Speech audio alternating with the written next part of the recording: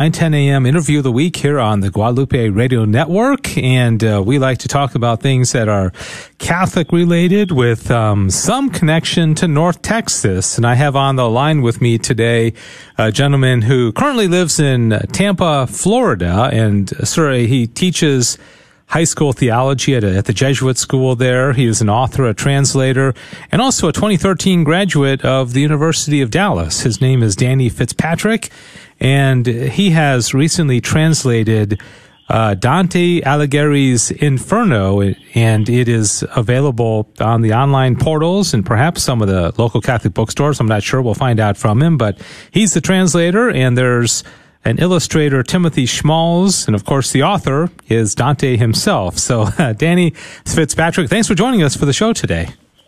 Hey, Dave, thank you so much for having me. Yeah, so tell me about your particular interest in Dante, and maybe for somebody who's not, maybe hearing the name for the first time, who is he and why the great love that you have for him? Sure, yeah. So I'm particularly excited about Dante right now because, along with much of the rest of the world right now, because we are celebrating the 700th anniversary of Dante's death. He actually died September 14th, 1321, so we've just passed the actual day. He was born in 1265 in Florence and was, of course, a great thinker, poet, intellectual figure of his age. The remarkable thing about him, the thing that is most remarkable, of course, is this Divine Comedy, which he wrote during his exile, which spans the basically last 20 years of his life. So he spent the last 13 or 14 years writing this incredible poem, The Divine Comedy, which describes his journey through hell, purgatory, and heaven. So it's this incredible vision of the entire universe that's informed by St. Thomas's theology and Aristotle's philosophy. And it's just a really great time to celebrate his poetry right now, just with this momentous anniversary of his death. I got to know him initially at the University of Dallas. So every freshman there, as part of the core curriculum, reads Dante. And to be honest, I had a tough time with him. I guess that's not very uncommon, but his poetry is so heavily intellectual and so fraught with references that it's very easy to get bogged down in the footnotes, which is kind of exactly what happened to me. So when I first read it, I was just a very scrupulous sort of reader, and so I would, read a few lines of poetry and then read the 5 paragraphs of notes that went with those few lines and just get very, very kind of bogged down in it. I came back to the text several years later in a graduate school course, and at that time I had been reading some essays by the American poet Ezra Pound, who recommends if you want to be a good poet, you should probably spend some time translating one of the great poets from his original language. So I started translating Dante at that time just to try to get better at my own poetry. Never had any notion of, producing a full translation, or certainly not anything that would be published. So it wasn't until last year that Mr. Schmalz and I got connected through the publisher En route Books and Media, and got to talking about making this new illustrated translation, because he was at work on producing one sculpture for each one of the 100 canti, the sort of little chapters that the poem is divided into. And so we just went from there and figured it would be great to try to do this in honor of that 700th anniversary. Yeah, how exciting. I was not aware that we were celebrating that this year. Should probably be publicized more. But I'm glad that we have the opportunity to talk to you. And just for folks who are not familiar with the Divine Comedy, and you know a whole lot more about it than I do, but my understanding is that Dante is given kind of a tour of hell and purgatory and heaven, right? Is it Virgil that is giving him a tour? And what exactly, from a content standpoint, would one expect to read if he was to read the Divine Comedy? What kind of how is the tour carried out? Sure. So, yeah, you're right. So Virgil, the Roman poet, responsible for the Aeneid, is the one who gives him this tour. And the poem is this incredible mixture of what is most familiar to us, namely our own human weakness. But then that is combined with just this incredibly imaginative journey through basically everything, through all of reality. So the poem begins on this extremely human note, which is in many ways kind of different from a lot of the rest of the epic poetic tradition. So many of them begin, of course, with these grand invocations of the muses and things like that. And Dante has a lot of those elements in his poetry, but we start in the comedy with a guy who is lost in the woods, and is, he kind of comes to his senses and is deeply distressed at the fact that he's lost his way and can't seem to get back on the right track on his own, which I think is just a very human experience, right? That yes. So many of us have this experience of just waking up one day and thinking, man, how did I get in this situation? How have I gone so far off the right path? So he tries to get back to the right road. He sees it up above him. He is soon repulsed by a lion, a leopard, and a wolf, which is, of course, fairly foreign to most of our ordinary human experiences. And then he meets the poet Virgil, who takes him on this tour down through the 9 levels of hell, which are organized in a very particular way in Dante's cosmology. So basically, the structure of hell is dictated by the structure of human morality as seen by Aristotle and St. Thomas Aquinas.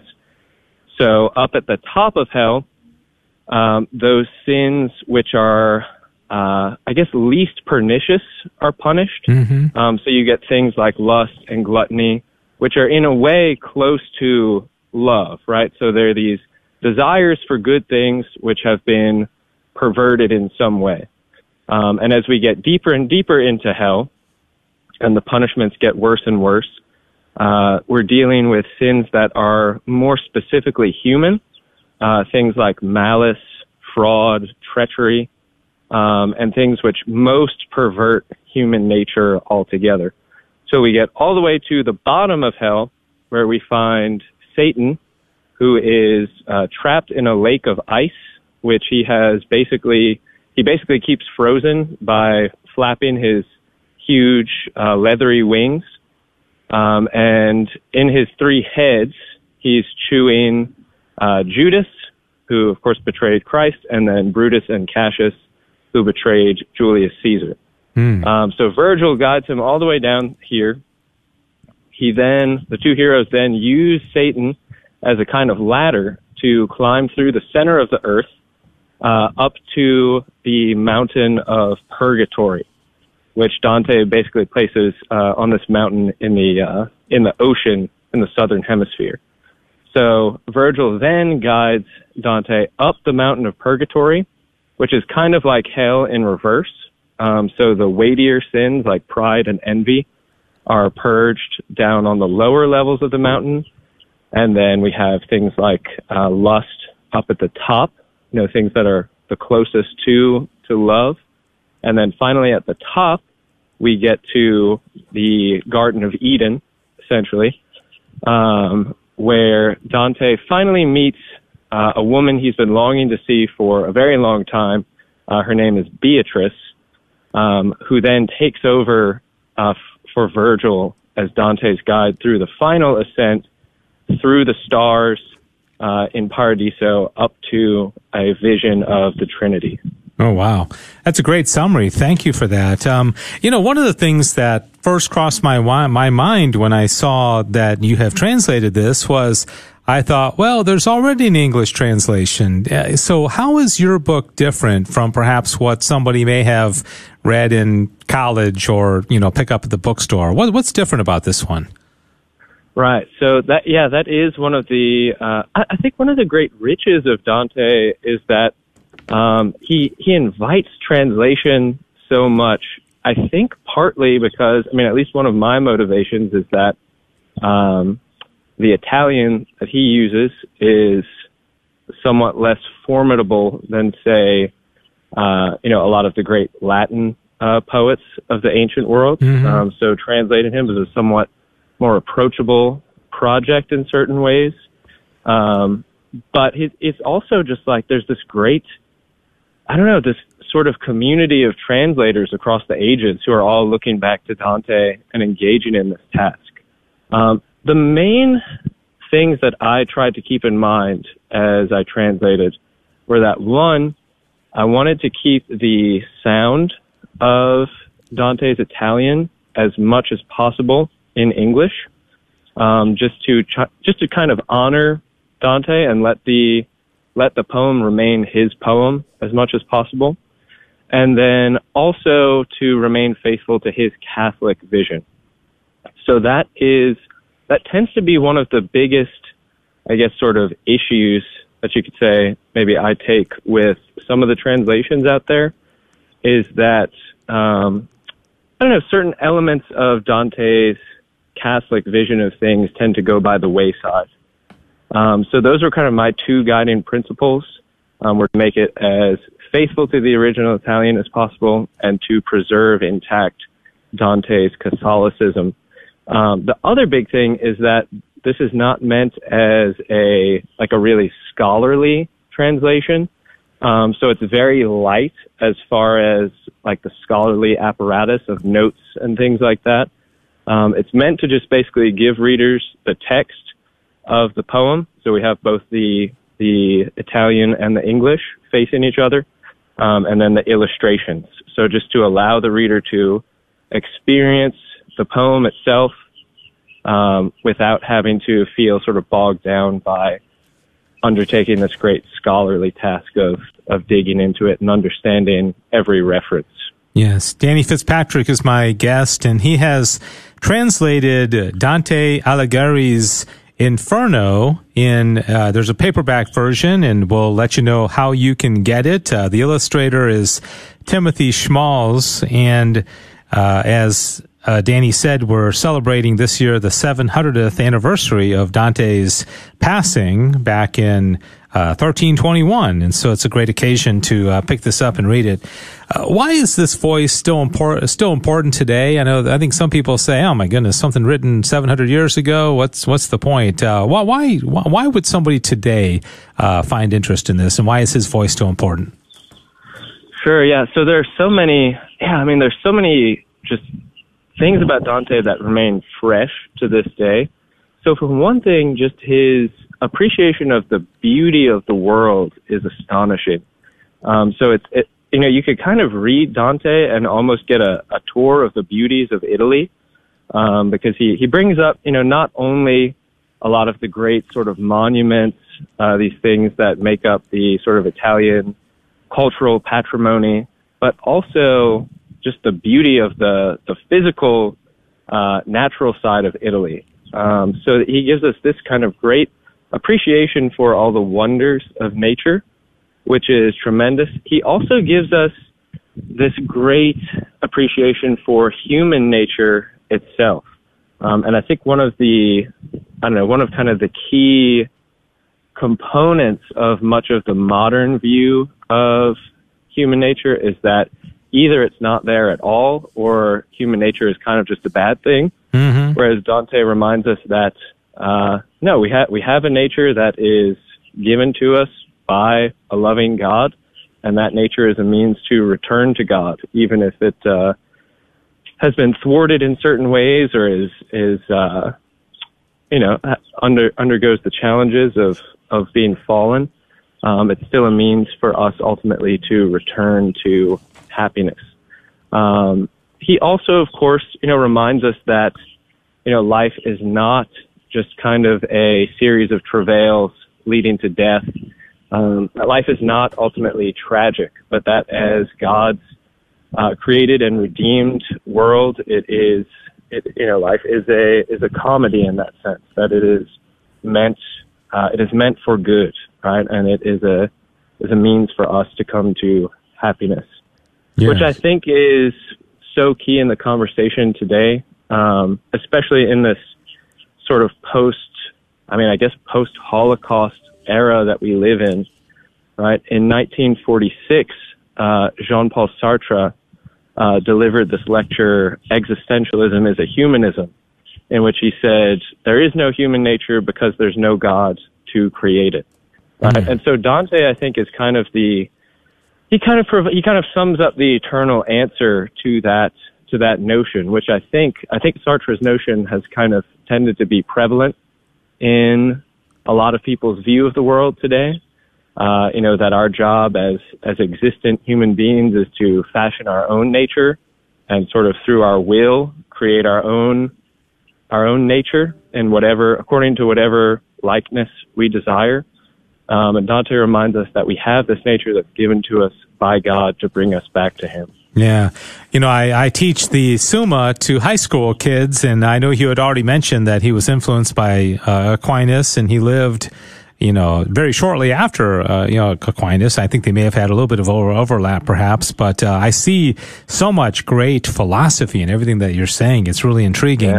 Yeah. There's a question you've probably been asked, and it's a natural question. Now that you've done the Inferno, are you going to work on the other two? Can we expect the full Divine Comedy to be translated by you? Yeah, so in fact, I have translated Purgatorio and Paradiso as well. Oh, you have? Okay. Actually, Mr. Schmalz was in Florence on September 14th, live sculpting the final sculpture. So all of the sculptures are complete now. And so all three books are complete. Now, when you say sculptures, these are sculptures that he's made, and then you have images of them in the book, or how does that work? Correct. Yeah. So he's done these sort of friezes. Yeah. His plan is to make these Dante gardens around the world, where you'll have all 100 images arranged so that you could sort of walk through the Divine Comedy. But yes, so there are images of each one at the start of each canto. Yeah, and I was just thinking, his contribution to Christianity is so great. I don't know if like a cause of canonization would ever be possible, or is he? Did he live a pretty holy life himself? I mean, you would almost think writing about heaven, hell, and purgatory would tend to keep one on the straight and narrow. Right. Yeah. This is one of the really curious questions about him, right? And there are especially a lot of the early cantos in Inferno that give folks a lot of pause as to, like, so for instance, in one of the early cantos, we are with Dante and Virgil crossing a river of boiling blood where wrathful folks are being punished.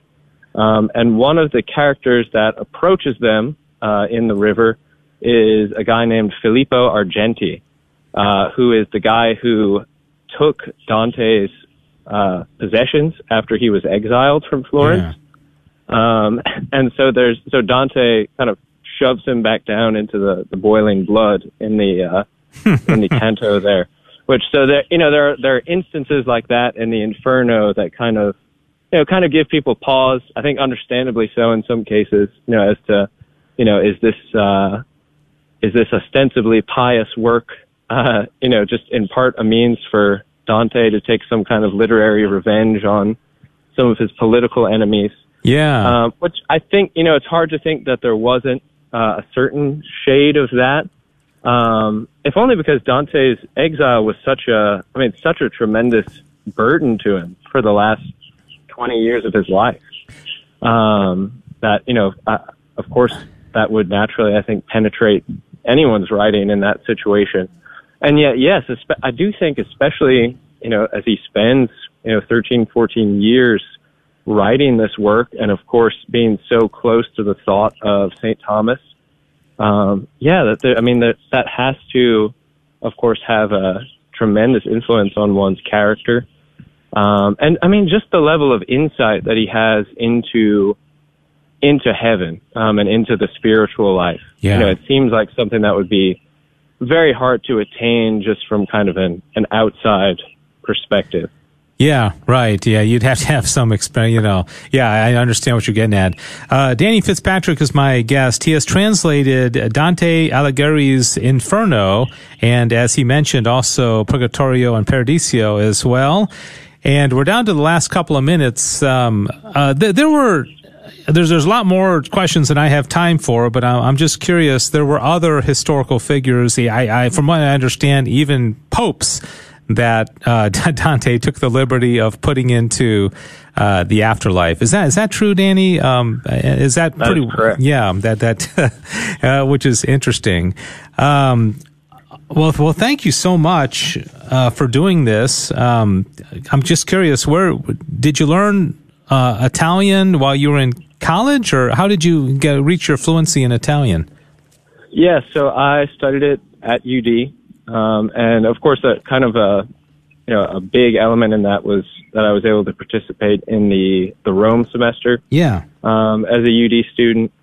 So yeah, that's kind of where I learned Italian. I had studied Latin prior to that, which, I find that Dante's Italian is kind of in kind of a middle ground between Latin and modern Italian. Yeah. Though probably closer to modern Italian than the Latin.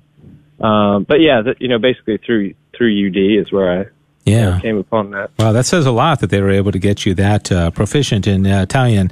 And last question is, where do people get it if they want to purchase it? Sure, yeah. So, I guess always the easiest place to get anything these days is Amazon. Yeah. They can also go to the publisher's website, which is at En Route Books and Media. So actually the specific website I think is helpdantehelpitaly.com. And then the other thing I would encourage people to do if they're interested in Dante is actually have a podcast called the Dante in a Year podcast, which is just me reading the new translation. So I do one canto per episode. Okay. And I do 2 episodes per week. So it's, just an easy way and, about 15 minutes a week to get through the whole Divine Comedy in a year. Oh, wow. That's a great idea. Okay. So a podcast, Dante in a Year. Where do people find that? Yeah. So anywhere you get podcasts. So if you go to Apple Podcasts or Spotify or Google Podcasts or anywhere like that. Would it be on YouTube? No, it would not be on YouTube. Okay. But yeah, if anybody just does a Google search, Dante in a Year podcast, it'll come up that way. All right. Well, very interesting. Well, Danny, thank you for your time. And just encourage people to go to helpdantehelpitaly.com, or you can go to Amazon or do a search for the Dante in a Year podcast, as Danny had said, and check out Dante Alighieri's Inferno in paperback, and I guess you can also get the Purgatorio and Paradiso as well. And Danny, very interesting. I'm glad to have talked with you, and I thank you for taking some time to talk to us about this really interesting project. Of course. Thank you so much, Dave. It was great talking with you. Yeah, likewise. And thanks to Diane Xavier for running the board. And thanks to everybody listening right now. And if you have any suggestions for future interviews, please reach out to me. I'd love to hear what you have in mind as far as anything that is Catholic related and also has some connection to North Texas. Those are the only 2 requirements.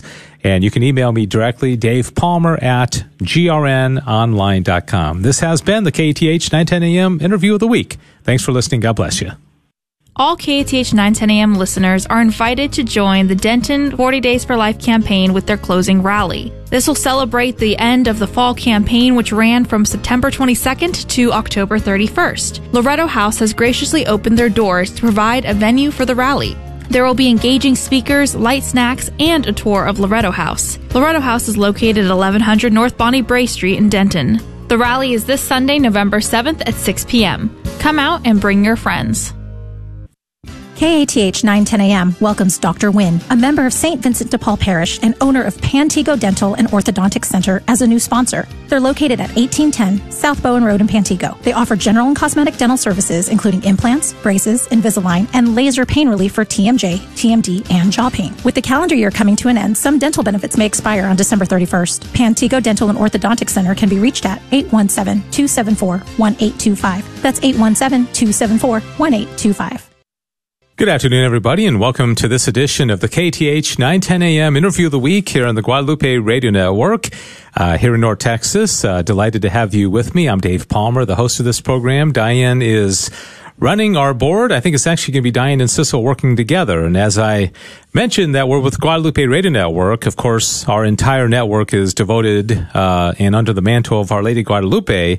This interview is going to be very, very much tied into that because I'm just so delighted that we recently, today, as of this recording, had a visit in our studio here in Las Colinas with Monsignor Eduardo Chavez. And that name may be familiar to you. He is the postulator of St. Juan Diego, the canon of Our Lady's Shrine at Guadalupe in Mexico City, and also the rector of the Institute for Guadalupan Studies in Mexico City. And he is in town today because he is going to be speaking to the Legatus group of the Diocese of Dallas at an event this evening with a talk called The Miracle of Our Lady of Guadalupe. I do want to thank Jerry Jacob, who is with Legatus, and Jerry was kind enough to bring Monsignor by the studio today. We had lunch, and here we are sitting down and doing an interview. So, Monsignor, thank you so much. Great to see you. Thank you so much. It's a very great honor to be here. Thank you so much. Yeah, and you have taught so much. I mean, you have been working so hard ever since you got here. We, had the good fortune of walking by an image of Our Lady Guadalupe, and you must have stood there for 30, 45 minutes with us explaining a lot of the features of the tilma and the image. But let me first of all just ask you about yourself and maybe something about your upbringing and your calling into the priesthood. Can you tell us about your early life and how God made it clear to you that He was calling you into the priesthood? Well, I was 7 years old when I feel something in my heart to be a priest. And I asked to Our Lady, Mary, please help me. What is my way in this historical thing? Because it's not only my life, it's also the life of the world, because it's important each life in your hands. And I said, I want to be a priest, but you tell me what way. And after was beautiful because my father, my mom very religious. She showed me a lot of things about the religion, the God, of course, the Mary, but not really Guadalupe Mary, only Mary of God, was after when in 1977, more or less, I tried to understand more about of Our Lady Guadalupe. But after my ordination, a priest, because I was 24 years old, when was my ordination, and my bishop asked me to go to study history of the church in the Gregorian University in Rome. And for me it was wonderful, of course, but when he told me before I ordinate you, was incredible, really incredible. Okay, I studied in Rome in 1983. Arrived to Rome, a great priest, Monsignor Jose Luis Guerrero, because Jose Luis Guerrero at that time started this process of canonization of San Juan Diego, and asked me for help in order to understand a little more the old documents, because was my study, history of the church, and he asked me to, like expert in this sense, invitate for Monsignor Jose Luis Guerrero. In that moment, I understand more the documents, really fundamental documents very special, very important in many parts of the world. Many libraries, archives, in the secret archives in the Vatican, there are a lot of documents. Also in New York, here in the United States, also in Paris, in Spain, of course in Mexico City. And I go more deep in this study of Our Lady Guadalupe. But it's not only the study, it's something fascinated because I am a priest. And in Our Lady Guadalupe, I understand why I am a priest. You understand? No, it's not Our Lady Guadalupe in one side and another side Jesus Christ. No. Our Lady of Guadalupe give me the way, the path, the energy, the motivation, and many things, spiritual things, in order to understand more in Jesus Christ, my to be a priest. For that was for me incredible. In that moment, never I can left this. More, I want more and more and more and more. After, when I returned to Mexico, I dedicate a lot of my time in order to understand and study more about Our Lady Guadalupe. But was in 1988 when my cardinal asked me to be a part of the studies more about the Juan Diego. Juan Diego, the life, the virtues, all about Juan Diego, San Juan Diego. And after asked me to be a postulator. To be a postulator was not only to study more about Juan Diego, also the miracle, because what will be very important, the miracle in order to arrive to the sanctity. And also, like a postulator or as postulator, was a splendid work with St. John Paul II. Wow, that was also incredible gifts for me. Was when you were asked to be the postulator, was it always the goal to work towards the canonization of Juan Diego? Was that the goal, or was it just to learn more about him? Were you always trying to get the canonization accomplished, I guess, for lack of a better word? Was a goal to canonize Juan Diego, yes. But you understand more. Who are you? What is your mission in this moment? What is the mission, the words through Our Lady Guadalupe? You understand more your life, Yes, it was very important, the canonization of San Juan Diego, because the Holy Father, in that moment, he expressed to everybody of the world, this man is in heaven. This man is the bridge between God and the human being. Yes. This man is the model of the sanctity for everybody of the world. Yes. But also canonize, in this way I say, canonize the Holy Mary of Guadalupe, the apparition. Is true, the apparition. Is not the fantasy, is not novel. No. It's something real. History, but also for everybody of the world and anytime. And more and more, I understand that the apparition of Our Lady Guadalupe is for these days, in our days.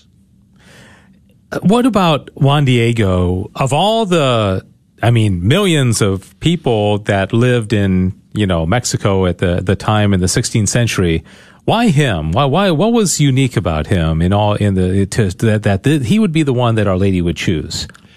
Wow, that is a question for Our Lady more than me. She couldn't make it today, by the way. Second, maybe I know more about this question when I died, Yeah. And I asked directly to Our Lady why. But I try to understand more about this, and I think because it's indigenous, very humble. God is the great, is the love for all of us.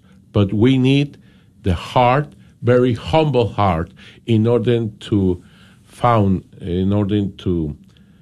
touch God. I think one of the most important virtues to Juan Diego of the sanctity is the humble man. This is the layman, very humble, obedience. And I think this is the reason. And let me ask you about your role as canon of Our Lady's Shrine. What does that mean? What does it mean to be the canon?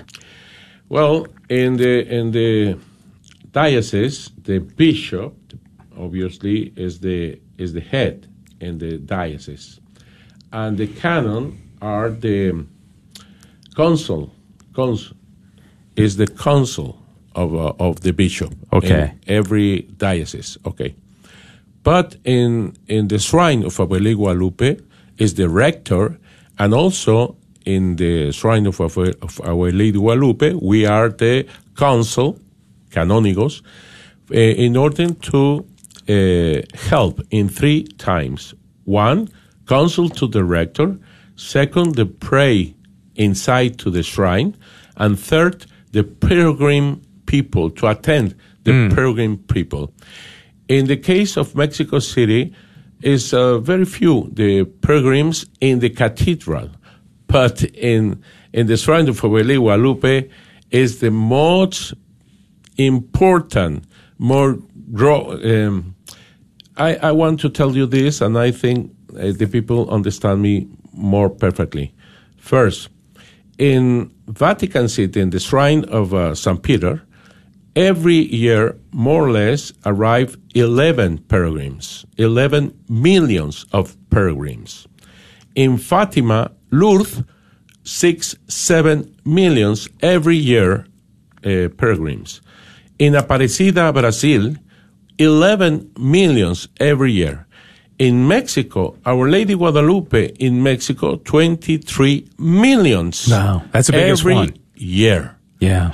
And los canónigos, the canons, try to help to attend all these pilgrims. It's impossible, I know, but Our Lady Guadalupe is really who help every heart of her sons. Thank you for that explanation. I've always been curious, when it comes to Fatima, people talk about the message, the consecration of Russia and the vision of hell and the secrets. And there's a lot of talk about the message, not so much the image. People don't talk about the what she looked like and, that kind of thing, the dancing of the sun.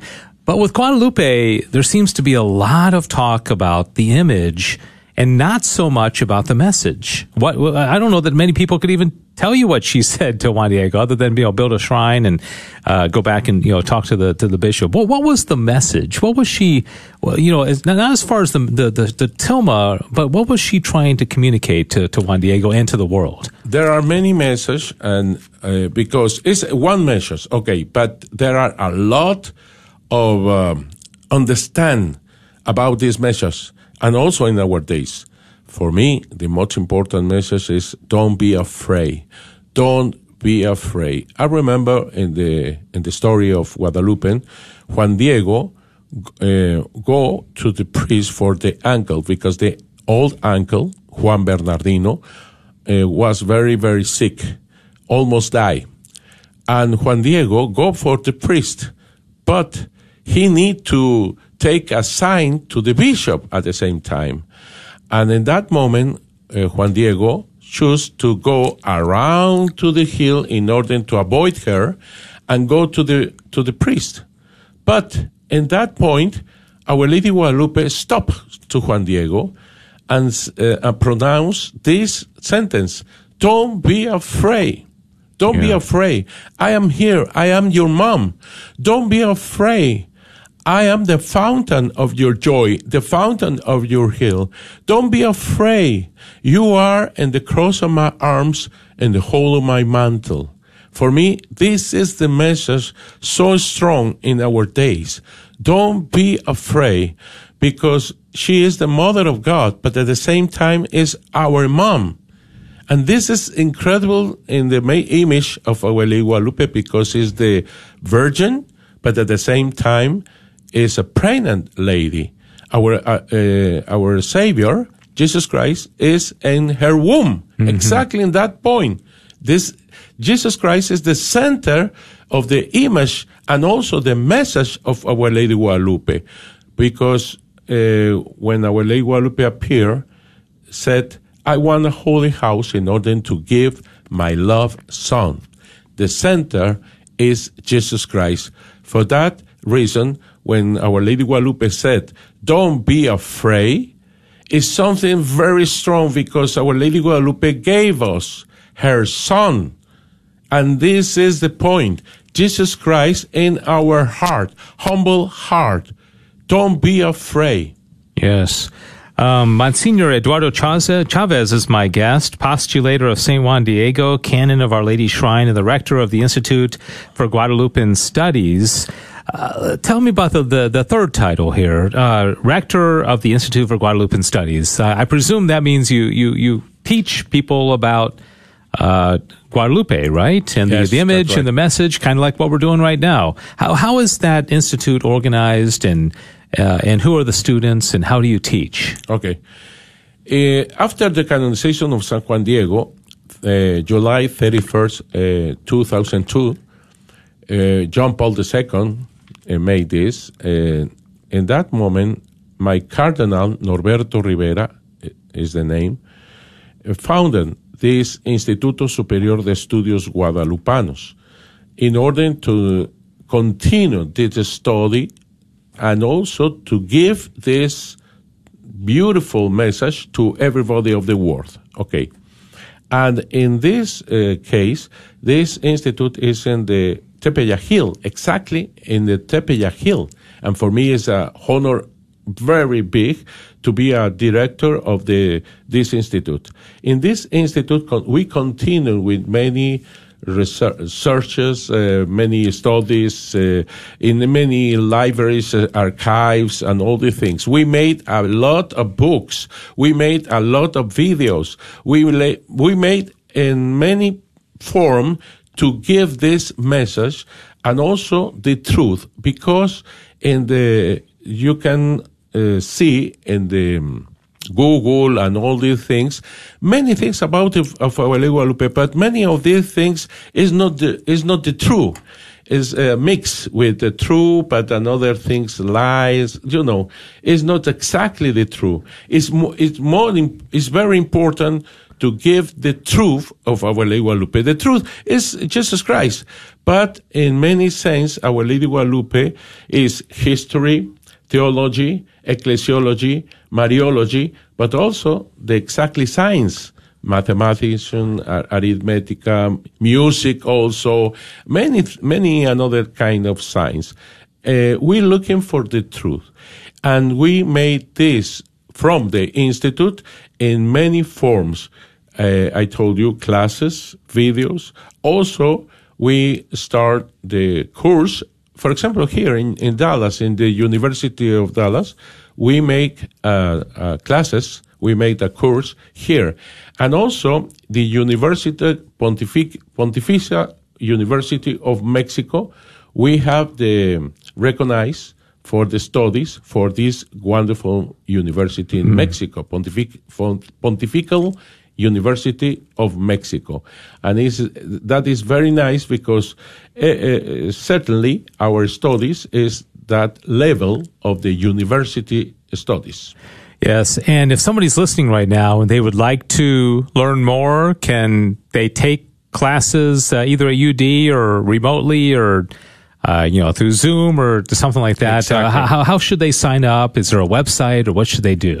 Is www.morenita, very easy, morenita.tv. TV. That's it. Like television TV? That's it. Okay. Exactly. Morenita. Down, TV. TV. Okay. And they can sign up in there. In Spanish is morenita.tv. And do you do in English and Spanish? Only Spanish right only now. Spanish. Only Spanish. I have 2 books in English. One with Mr. Carl Anderson, Night of Columbus, was the president. Our Lady Guadalupe, Mother of Civilization of Love. Yeah. And another book, Our Lady Guadalupe and San Juan Diego, for the Notre Dame University. Yeah. Both in Amazon, you can get it. Okay. We only have a few minutes remaining in the interview, but when I bring up the image, I know we could talk hours, and you have been very generous with explaining a lot of things in the image, but there's so much there. And if there were just 1 or 2 things, if you had somebody's attention for a couple of minutes and you could only point out a couple of things in that image, what would they be? What's the most important thing to look at on the image? I think the flower, 1 flower with 4 petals in the womb of Our Lady Guadalupe, because means God. Yeah. Always in movement. God. This is the most important. This is the focus of whole the image. But also, another point so important, the eyes. Yeah. Because in the eyes, the reflection, human reflection, was in both eyes, not only one eye, in both eyes, and that is incredible, because in that eyes is the human being, her sons. You are in the eyes of Our Lady Guadalupe. For me, that is so important. Yeah. If somebody like me who has never been to Mexico City, has never been to the shrine. You need to go. Yeah. I wait for you. Yeah. Talk about, and this will be the last question I'll ask, the importance of going, and also what advice would you give to somebody who's planning a trip down there, as far as what they should definitely not miss, or what should they do when they come and visit? You need to go quickly in the first hermit, because Our Lady Guadalupe wants a holy house in order to give my loved son. Yes, the image is in the new basilica, yes, but you need to visit the first holy house, the first small house, sacred house to Our Lady Guadalupe, because in this humble point, everything starts. Everything starts for everybody of the world. One more time, the humble heart. This is the point in this encounter with Our Lady Guadalupe in Jesus Christ. Well, thank you very much for your time. For all the people out there who have great devotion to Our Lady of Guadalupe, would you mind giving a blessing over the radio? And I don't know if it can extend to... Thanks for listening to KATH 910 AM, Frisco, Dallas, Fort Worth, and North Texas on the Guadalupe Radio Network. Catholic radio for your soul. Heard also at grnonline.com and on your smartphone.